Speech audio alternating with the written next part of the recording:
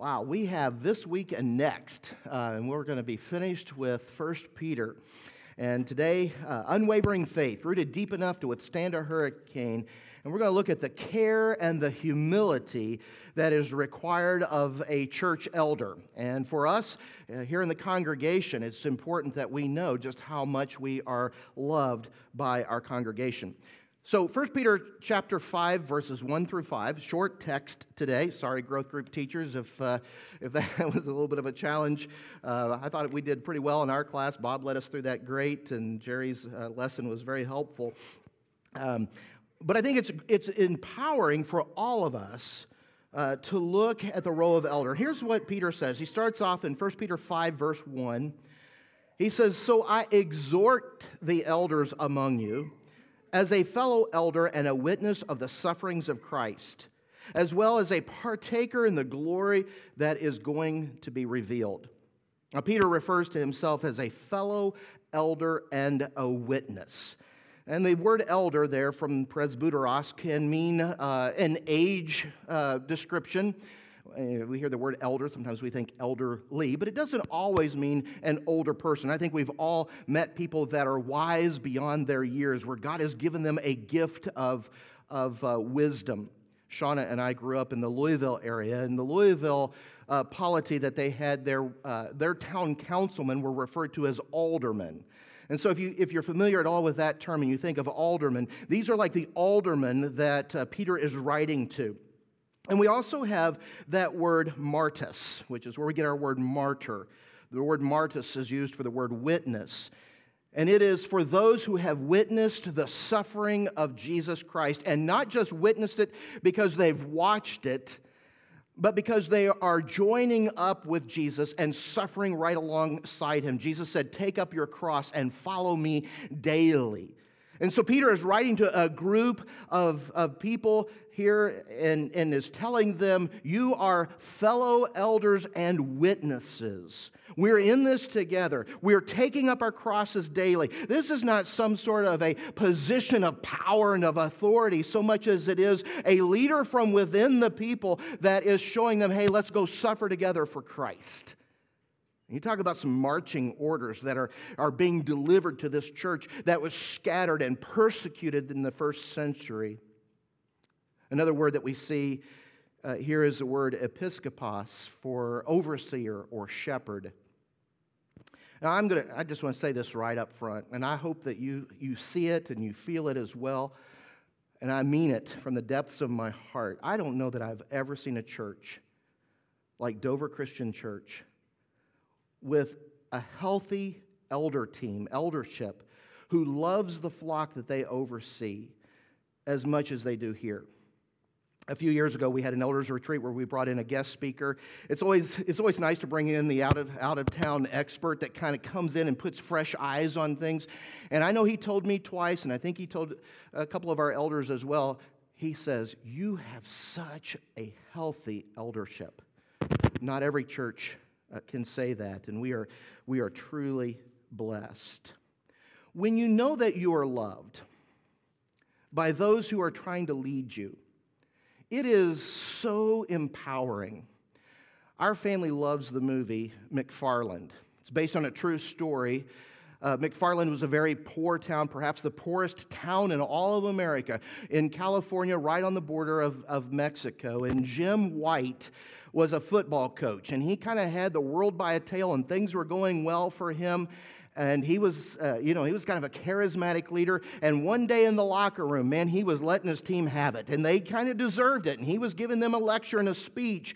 And one of his players got kind of mouthy with him and was being extremely disrespectful. And in a moment, without thinking, White took his tennis shoe and threw it. He meant to hit the locker, but unfortunately it hit the cheek of the player. The next scene, you see Jim White, played by Kevin Costner, and his whole family headed down the highway with a moving truck. And you know how that's played out for him. And he is sent to McFarland. This is a last stop for him. This is a second chance and a last chance for him. And as he's there on that football team and he's trying to lead them, things aren't going well, and he gets demoted. He's the PE teacher, but now he's no longer the coach of the football team. He's no longer the assistant there trying to lead things. And so he's coaching, doing the best he can, teaching the PE class. But he notices that the players are excellent runners. I mean, they run well, and they run with almost no effort, it seems like. Like it's second nature for them. And it is, because they run everywhere they go, and they have developed great running skills. And so he approaches the principal, and he's like, we don't have a cross-country team? We need one. And he gets permission with great begging to lead a cross-country team. And he has 7 players, and they're not excited about being on the team, and they don't see the same vision that he has. But he begins pouring all kinds of love into this team. One day they don't show up for practice because they're out working in the fields, the cabbage fields. And so White decides he'll join them. So Coach White goes out and does the back-breaking work right alongside them. He's a servant leader. And he doesn't have the energy that they have. And they're able to show him their side of things and the life that they live. And one of them walks over to a pile of almond shells and hulls. He goes, "You like almonds, White? You know where they come from? They come from here. We do the back-breaking work of shelling all of those almonds and putting them in bags and shipping them for you so you can just buy them with ease at the store. This is where they come from." He learns from them. He goes to their homes and he eats with them. He goes and he counsels them when they are at wit's end because of domestic abuse and because of problems in the home. And they begin to pour the same kind of love into him. His daughter reaches an age in which I can't remember. I've never been able to pronounce this word. When you become like 16 years old and they have a special party and they go, "You forgot your daughter's birthday?" That's bad, White. That's really bad, Coach. You didn't take your own daughter a cake? And so they throw her a party for him. Store owner gives him a chicken. They begin to feel the love being returned to them. In a night where things turned violent, the cross-country team courageously stands up and protects his daughter. They consider leaving the school and moving because they don't want to raise their kids in a violent place like that. And it's his wife, Jim White's wife, who says to him, "Hey, she came home safe, didn't she? I don't know that any other school would have done this for us." And the love is, you feel the connection and the bonding because he's not just a slave driver over them. He's not dominating over them. He's not lording it over them. Instead, he is a coach who loves his players. And perhaps one of the most favorite scenes for our family is after they have accomplished something in one of their meets, and they have voiced kind of a bucket list to him. None of them have ever seen the ocean. And their biggest dream is that someday they'll get to see the ocean. And Coach White's like, "You've never seen the ocean?" They've never seen the ocean. And so one day as they're riding along on their way home from a meet, one of them says, "Hey, White, you missed the turn." He just keeps driving. He takes them to the beach. They'd never been to the beach. They'd never seen the ocean. He pulls up to the guard shack, rolls down his window. He's reached in his wallet and pulled out, I think it's something like $23. Maybe it's $5 a person to get in. And he goes, "Look, I've got 7 players on this bus who have never seen the ocean. All I've got is $23.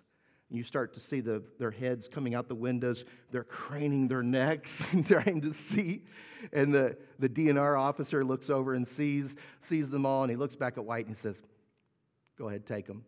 He offers him the $23. He says, "Keep your money." And of course, there's this beautiful scene of him taking his players, and they see the ocean, and they see more than the ocean. They see their coach's love for them. Jesus is the greatest servant leader of all. Better than any coach of any cross-country team, better than any supervisor in the workplace, better than any school teacher in the classroom, better than any parent or any other church leader who's ever been. He is the chief shepherd, and Jesus loves his flock. In John chapter 13, we have the beautiful image of this when Jesus is about to go to the cross and it's time for the Passover meal. And here are his disciples, his followers. He's the teacher, he's the chief shepherd, and yet everybody's feet are dirty around the table. No one has bothered to stoop low enough to wash the feet. Jesus, about to go to the cross. In John chapter 13, I'm so glad we're told that Satan was already doing his work in Judas Iscariot's heart. You think that was a secret to Jesus? You think he didn't know that? And yet he's willing to wash their feet. When he came to Simon Peter, Simon Peter says to him, "Lord, are you going to wash my feet?" Jesus replied, "You do not realize what I am doing, but later you will understand." "No," said Peter, "you shall never wash my feet." Jesus answered, "Unless I wash your feet, you have no part with me." The greatest among them had become the least among them, the shepherd. The washing of the feet, the servant role, was the lowest possible job that you could have. This is the butler who takes the coats at the doors. This is the person who takes your car and parks it for you. This is the maid. Jesus. I mean, he takes the ultimate lowest part he could, and he even clothes himself as such. Takes off the outer thing, puts a towel over his arm. He makes himself a servant, and he washes every single pair of feet among all of his disciples. And he said, "If I, who am the teacher, wash your feet, what ought you to do for one another?" And he teaches them to be servants. And so now, flash forward ahead, Jesus has gone to the cross, he's been buried, he's risen from the dead, he's been among them for 50 days, he's ascended into heaven, the New Testament church has started, and now here we have Peter sending this letter to these first century Christians who are persecuted, and he talks about how to be a servant leader. He got it. Peter understands now. In 1 Peter chapter 5, verses 2 through 4, I see three things that I think we can glean from this that are important for us here at Dover Christian Church to know about our elders. This is what I'd like for you to know about your elders. 1 Peter chapter 5, verses 2 through 4 says this: "Shepherd the flock of God that is among you, exercising oversight, not under compulsion, but willingly, as God would have you. Not for shameful gain, but eagerly. Not domineering over those in your charge, but being examples to the flock. And when the chief shepherd appears, you will receive the unfading crown of glory." What you should know about your elders. First of all, your elders, they want to be there for you. Your elders want to be there for you. And the operative word is the word want. They want to be there for you. They don't receive any pay for the time that they put in and the thought and the prayer. There's one reason and one reason only that they do it. It's not for power. It's not for prestige. It's not for title. It's not for some special parking spot. It's not for a special seat in the auditorium here. It is for one reason and one reason only. They want to be there for you. Not under compulsion, but willingly, as God would have them to do. The word compulsion can mean just putting in your time. It can mean going through the motions. It can mean vain repetition. Some churches may have men serving as elders who are in the role kind of out of obligation because members of their family have served before them, and there's kind of that expectation that they would do it, and they don't really want to do it, and they don't feel called to do it, and their heart's not in it, and yet they fill that role. I can't think of a single elder at Dover Christian Church that is an elder out of obligation. Your elders want to be there for you. We have a group of men who serve as elders because they feel called to do so and because they have willingly answered God's call. On the back of your worship program, you have a list of the 8 elders here at Dover Christian Church. And I would encourage you, use this list and pray for your elders. Pray that God would not allow Satan to strike them and scatter the sheep. Pray that God would continue to bless them with this unity and this harmony that we have, and wisdom that's not their own, but wisdom that God is giving them. We're working really hard on our vision, and we're trying to identify areas in which God is already at work, areas in which God's already maybe using our congregation that we aren't even aware of, that we can kind of come up alongside what God is already doing and be able to ride the wave that God has created. Be praying for them and praying for our congregation that we would continue to enjoy this incredible harmony. We were talking in our growth group about places where times in which people have gone through great testing. And that could be said of our entire nation and our entire planet right now. 2020 has been a year like none other in so many ways. But I have been so impressed at how God has protected the unity here at Dover Christian Church, how He has seen us through it. I've been impressed time and time again by your spiritual disciplines that serve as maybe vital signs of your spiritual health. I mean, numerically, we can see those things play out in the generous giving that you have done, all the way March through present, unwavering, if not increasing. I am blown away by our attendance here this morning, by the number of guests that I see. And by the way, welcome to our church. We're glad that you're here today. I am blown away by the decisions for Christ that we have seen. We've seen baptisms and people come and want to place membership in our church family. And we're supposed to be in the midst of a national crisis, and yet here at Dover Christian Church, our ministry seems to be thriving. And that's the work of God's Holy Spirit and the openness to His leading by our leaders. We are so blessed. We have one of the most harmonious and spiritually mature elderships that I've ever seen, I believe, because we seek God's wisdom and we get it from Him. He is the source of it. It's the kind of love that cannot be manufactured. It's a genuine love that our appointed leaders have for this congregation. The second thing that we see here is that I want you to know that your elders are passionate about your spiritual health. Peter says, not for shameful gain, but eagerly. Not for shameful gain, but they are eager to serve. 2 Timothy 5:17 says, Paul says to Timothy, his young preacher friend, he says, let the elders who rule well be considered worthy of double honor, especially those who labor in preaching and teaching. The word times means honor, price, value, or wage. Your elders are passionate about your spiritual health. They're not in it for the money.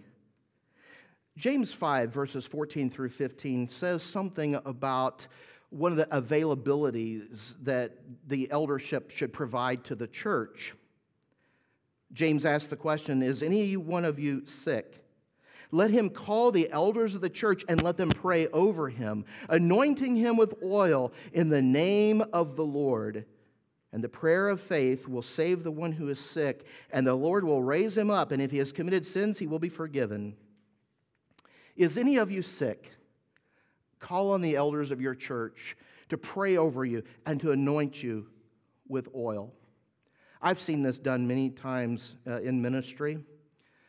In my first ministry, I was in my early 20s, Henryville, Indiana, and we had a little boy in our congregation who, for whatever reason, had never walked. He was a year and a half, almost 2 years old, and his parents called on the elders and asked if they would pray over him and anoint him with oil. And God chose to intervene and to heal that young man. There wasn't anything medicinal about the oil. There wasn't anything supernatural about the oil itself. It was just a representation of this family's faith to call on the elders. And by the way, that puts you in the driver's seat. The elders aren't going to call on you and say, hey, we'd like to come pray over you and anoint you with oil. You should call on the elders because it's your demonstration of faith that is what is identified in this passage. The reaching out and the calling on the elders and saying, I want you to pray over me. But it got even more personal for me in that first ministry when my own mother became deathly ill. And I remember she called on the elders to pray over her and to anoint her with oil. Now, I'm not suggesting that everybody who calls on the elders to anoint them with oil and to pray over them, that it's God's will that He's going to heal them every time. Otherwise, we would never get sick and we would never die and we'd all live to be in our hundreds and hundreds of years of age. But in this particular moment, in this instance, there I was, 23 years old, praying for my 43-year-old mom with the elders of our church, anointing them with oil, anointing her with oil. And it was a very special and humbling moment. And I've seen the elders here at Dover Christian Church be called upon to anoint with oil and to pray for folks, some of you in this room. And you know what that means. And so I would encourage all of you to know and to reread James 5:14 and 15, and to know that this is something that's available for you. Your elders are passionate not just about your physical health, but about your spiritual health as well. One final thing that I get from these verses, you need to know that your elders are servant leaders. Peter says, not domineering over those in your charge, but being examples to the flock. I think a servant leader is just the best kind of leader there is. You know it? I'm not talking about a general that says, go. I'm not talking about, necessarily a coach, a rah-rah on the sidelines. I'm talking about someone from within that says, come follow me. Peter even says, fellow elders. Your elders are brothers in Christ right alongside of you. And we don't outrank anyone else. We're on the same team, and we're part of a body of believers of about 240 people, if we were all here on the same Sunday, that are part of the same mission and the same vision, going through those discipleship pathway steps and trying to win as many people to Christ as we can. And we're all in this together. There's not a situation room in which all of the elders are protected and they're sitting back going, good luck with that. Remember Mutual of Omaha's Wild Kingdom? Well, Jim makes his way down the shark-infested river. Meanwhile, back here at the ranch, no, there's none of that. Our elders are right in it, and we're getting just as dirty as everybody else when we're serving right alongside each other. In John chapter 21, verses 15 through 17, it says, when they had finished breakfast, this is after the resurrection. Jesus appears to them, and Jesus says to Simon Peter, Simon, son of John, do you love me more than these?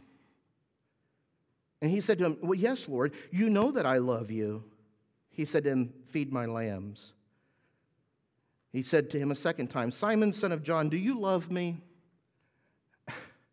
He said to him, yes, Lord, you know that I love you.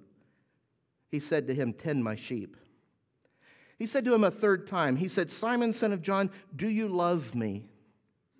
And Peter was grieved because Jesus had said this to him a third time, do you love me?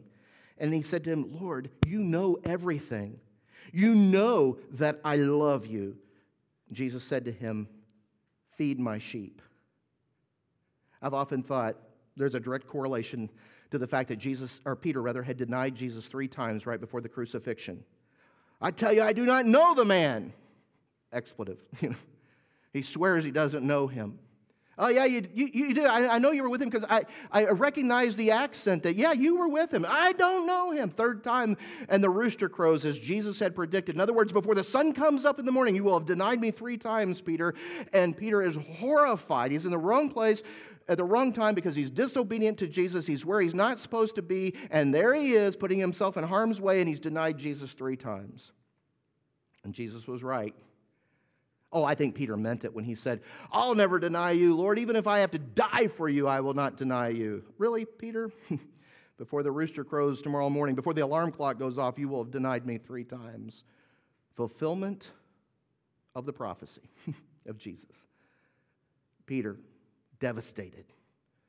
But on this morning, on this fishing trip, when Jesus shows up, he asks him 3 times. He gets affirmation all 3 times. It is a reinstatement, and Peter's not forgotten that. And as Peter closes out this first letter of 1 Peter, as he's closing this out and he's addressing the elders of this scattered church, he wants them to know that they are responsible to feed the sheep, not to lord it over them, not to wear the special name tag, not to have the special parking spot, so to speak, but they are to be tending the sheep and feeding the sheep. Peter never forgot that. John 10, verses 11 through 12, Jesus said, I am the good shepherd. The good shepherd lays down his life for the sheep. He who is a hired hand is not a shepherd, who does not own the sheep. He sees the wolf coming and he leaves the sheep and he runs, flees, and the wolf snatches them and scatters them. Jesus is not only the shepherd, he's the gate to the sheepfold. When Thomas said, Lord, we don't know where you're going. How do we know the way? Jesus said, I am the way. He didn't say, I've got your directions right here. Here's a map. No, he said, I am the map. I am the way and the truth and the life. And no one comes to the Father except through me, exclusively through Jesus. Acts 4:12 says, there is no other name under heaven given among men by which we must be saved. Jesus is the one and only. He is the Son of God. He left the perfection of heaven. He came to earth. He died for us. He proved that he is God's Son by conquering death and the grave and giving us the victory. And before he rose into heaven, he prepared these apostles and church leaders and elders and disciples to start the New Testament church. And you see how much impact it has on Peter. That when things get rough, he remembers their servant leader, the chief shepherd, as he calls him. When the chief shepherd returns, they're going to receive an imperishable crown. And he finishes things out in verse 5 by saying, likewise, you who are younger, be subject to the elders. Clothe yourselves, all of you, with humility toward one another. For God opposes the proud, but gives grace to the humble. One of the things you can do for your elders, in addition to praying for them, and you do it quite well, by the way, it's been said you get more of what you celebrate. And I celebrate the fact that we have such a congregation that is willing to submit to the role, the authority of their eldership like you do. And you make their job a joy. And it says, and be humble to one another. And that's an important thing to remember as well. For there to be unity and peace and harmony in the church, always look around and see all your brothers and sisters in Christ as being ahead of your own needs, your own desires, your own preferences, your own wants. When you think of that mission, when you think of the vision of reaching our part of Western Boone County for Christ, and you think about the methodologies that may not match up with your own desires or styles or preferences, but you realize it's a tool that's going to reach people for Christ, you champion that because it's not about you or it's not about me. When I did my internship at Eastside Christian Church in Clarksville, Indiana, they had a great team of elders there that summer. We had just finished a building project, and we had more than doubled the size of our parking lot. And the church, which at that time was like 25 years old, went through the first church split it had ever had right as the building was finished. And a church that had been averaging like 450 in attendance was now averaging like 220. And that parking lot seemed like a parking lot at the airport. It was huge compared to what was needed. And here I come along, 19, 20 years old, doing an internship. And I remember seeing a car way out in the very back of the parking lot. It was a late model Chrysler, if I remember correctly. It wasn't like a Lamborghini that was parked sideways out in the distance to keep it from getting any, door dings. And I thought, why is that car way out there? Well, it belonged to Carl Goldman, one of the elders of the church. I remember seeing Carl making his way to the entrance. It was quite a walk for him. And when he got up there, I asked him, I said, "Mr. Goldman, why'd you park all the way out the back of the parking lot?"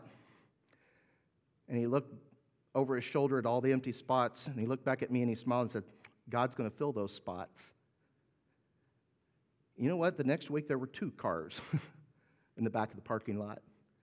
Carl Goldman's car and a young preaching student from Cincinnati Bible College who had learned a valuable lesson that, yeah, there's some reserved parking spots, and the last shall be first, and the first shall be last, and you shouldn't seek the. And so I parked beside Carl Goldman and continued to do that. When I was at Kingsway Christian Church, and we were out of parking space, and we got permission to park across the street at an elementary school. Rick, you might remember this. Elders and staff were asked to park across the street at Sycamore Elementary School, and ministry team leaders too. And so, of course, for the staff, it's probably a wash because our families came along later on with the kids, but, we had to be there so early. But we would park across the street, and we would walk. Eventually, when the parking lot was increased, we parked at the very back because the spot we sought was to be at the least, not the most important. I don't ever want there to be a sign that says pastor's parking and be right up near the front or elder so-and-so, because I want to be like Carl Goldman, because Carl Goldman wanted to be like Jesus, who knelt down and washed his disciples' feet and demonstrated servant leadership for us. Would you pray with me, please? Father God, I thank you for your great love. I thank you, Lord, for Jesus, your Son, Lord, who did not have to come to this earth. You sent him, and he chose to obey you and to go to the cross for us, and to know that I am loved that much by my God, who could lord it over me easily and rightfully so, instead chooses to serve me and to lay down his life for me. Father, I pray for all of our elders here at the church, God, that you would continue to bless us with unity, that, God, you would continue to give us not our own skillful plans, but, God, your godly wisdom. That, Father, as we seek your word, your Holy Spirit would enable us to know your will and your desire for your church. It's not our church, it's your church, your bride of your Son, God. And we want to be able to serve in such a way that we look like Jesus looked when he knelt down and he served others. Show us how, God. We submit to you in that way. And we pray all this in Jesus' name. Amen.